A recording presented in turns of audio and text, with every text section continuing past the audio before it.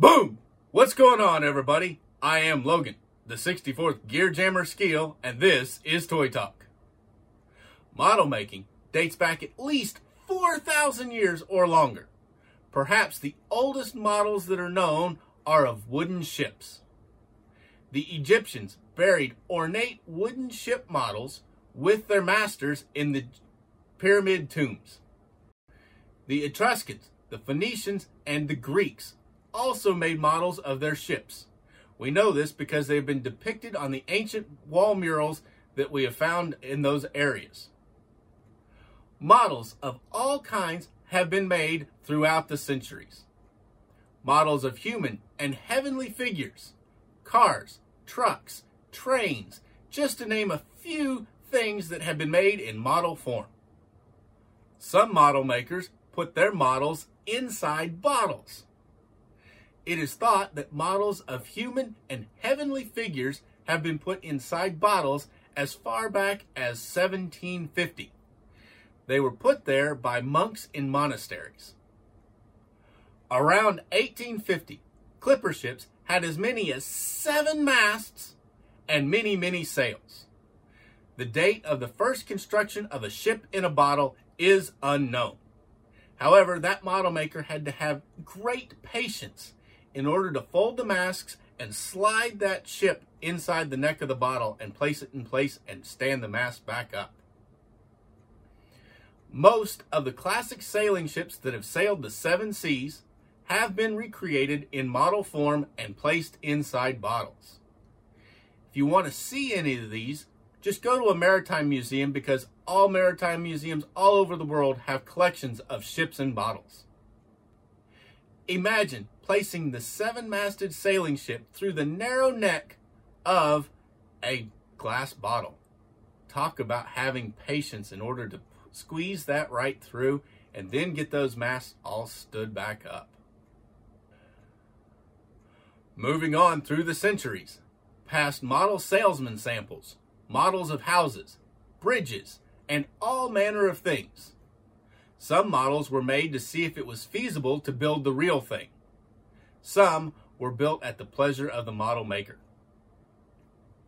Modern day models of cars and trucks and many other things come in pre-made or in kit form. We've talked about pre-made models in previous videos and how they are made. And if you want to see that, I really recommend you do. Just click the link in the up above me right here, and it'll take you to my series on what it takes to make a die-cast model car or truck. It'll take you from creating the model all the way up through packaging and distribution to retailers. Now though, what we're going to talk about is model kits. Kit models, before plastics were available, were made out of wood. And not always did they even come with the wood. Sometimes they were just plans and you had to supply your own wood. With the advent of plastics though, and the use of the injection molding machine, model kits turned quickly to plastic, and they were using cellulose acetate, as that was one of the earliest plastics that was available for them. 1936 saw a UK company, Frog Penguin, and Varney Trains making kits using cellulose acetate and plastic injection molding machines. This made their kits faster and cheaper than making them out of wood. Now, the less flammable material of polystyrene is used to make plastic model kits. It's also used to make many of the plastic parts on our pre-made models. Parts for plastic model kits are either glued or snapped together. Painting the model is done by using specially formulated paint that is designed specifically for the type of plastic they used in making the model kit. Cars and trucks also require insignia and other detail markings to be on them. Water slide decals used to be the preferred way in order for manufacturers to give those extra details and insignia to the customers to put on their models. Some kits come already colored and pre-painted with parts. Lately, vinyl stickers, though, have been replacing the water slide decals in providing insignia and other detailed parts for the models. The vinyl decals are more durable than the water slide decals, which have a tendency to dry out and crack. Of course, resin and vacuum forming has been used to create some parts for model kits. And specifically in vacuum forming, sometimes they've done the entire car body shell out of vacuum forming. Precision Specialties, founded in 1940 by Lou Glazer, did contract work for other manufacturers of kits and other things. They were most notably known for making the cosmetic cases for the cosmetics company Revlon. Early in 1950, Gowland & Gowland created a line called the Highway Pioneers, and it was a line of model kit cars. At the end of World War II, in the late 1940s, more American companies were joining the model kit market. They were Varney, Hawk, Imwar, Renwall, and Lindbergh. Many of these names lasted up until very recently. They began by producing model kits, and by the 1950s, other companies had jumped into this booming market, and they all wanted to acquire their little piece of it. The 1960s saw a huge boom in the model kit business. Aurora, Revell, AMT, and Monogram took big advantage of this. American model companies, they began to make scale models back in the early days as promos for the automobile dealerships. The level of detail was very low in these promo models though, but they did help the dealers sell their cars. Dealerships back in this time were not huge like they are today, and they didn't carry a vast inventory. So having these promo models of showing off all the colors of the cars that were available made it easier for the dealers to sell the cars that they didn't have on the lot, because it gave the customer a good representation of what they could buy.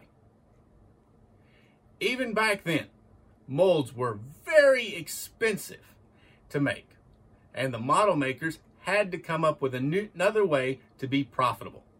And their solution was to make model kits. And this kit business soon eclipsed the promos business. Imagine that. There's a whole lot more consumers out there than there are car dealers. Like today, the consumer was demanding more detail. And in order to stay in the business, the kit manufacturers increased their detail and increased their quality and made more and more realistic model kits. For the next couple of Thursday videos, I'm going to focus on 3 American companies: Revell today, AMT, and Monogram. So go on and hit that red subscribe button and ring the bell beside it in order to get notified of all of my future videos. You'll want to see these, I know it. In 1950, Lou Glazer rebrands his company Precision Plastics as Revell. He does this after a competition, and it sort of stems out of his biggest customer, Revlon Cosmetics. You can kind of see how Revlon, it's kind of close. But it was a brilliant change on his part. Revell then continued the Gowland & Gowland line of Highway Pioneers, the line of 30 cars that were being marketed at the time, and these were the first mass-produced automotive model kits.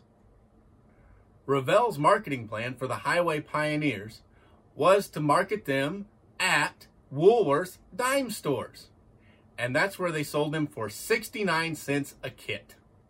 As a side note, the 69-cent cost per Revell model kit back in 1950, adjusted for inflation to 2020, would cost $7.51.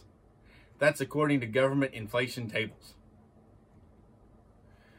However, back to Revell.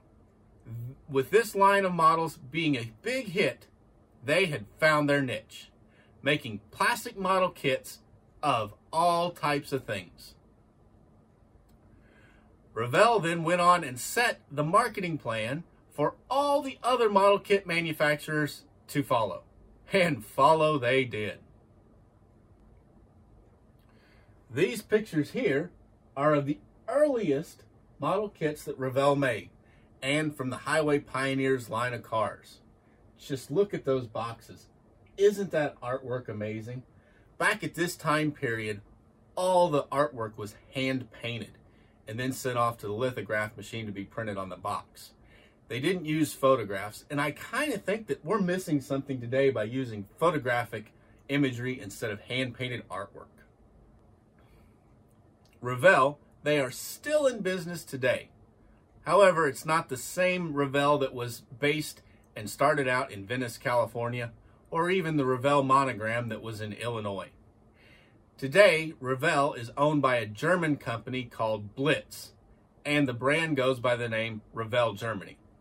But don't let that get you down. Revell still makes model kits, and they are actually some of the best model kits you can buy on the market today. In my next video, I'm going to talk about AMT. Now, that's a company with a big varied history and lots and lots of fans out there. So make sure you hit that red subscribe button and stay tuned next week and find that video. I guarantee you're going to enjoy it. Also, for you out there, model kits are done in scales. So I've put together a free report on scale. It tells you what length objects should be in the most popular scales. Grab your totally free copy down in the link in the description below. And as always, please like, comment, subscribe, and ring that bell to get notified of all of my future videos. I'm Logan, the 64th Gear Jammer Skeel, and this is Toy Talk.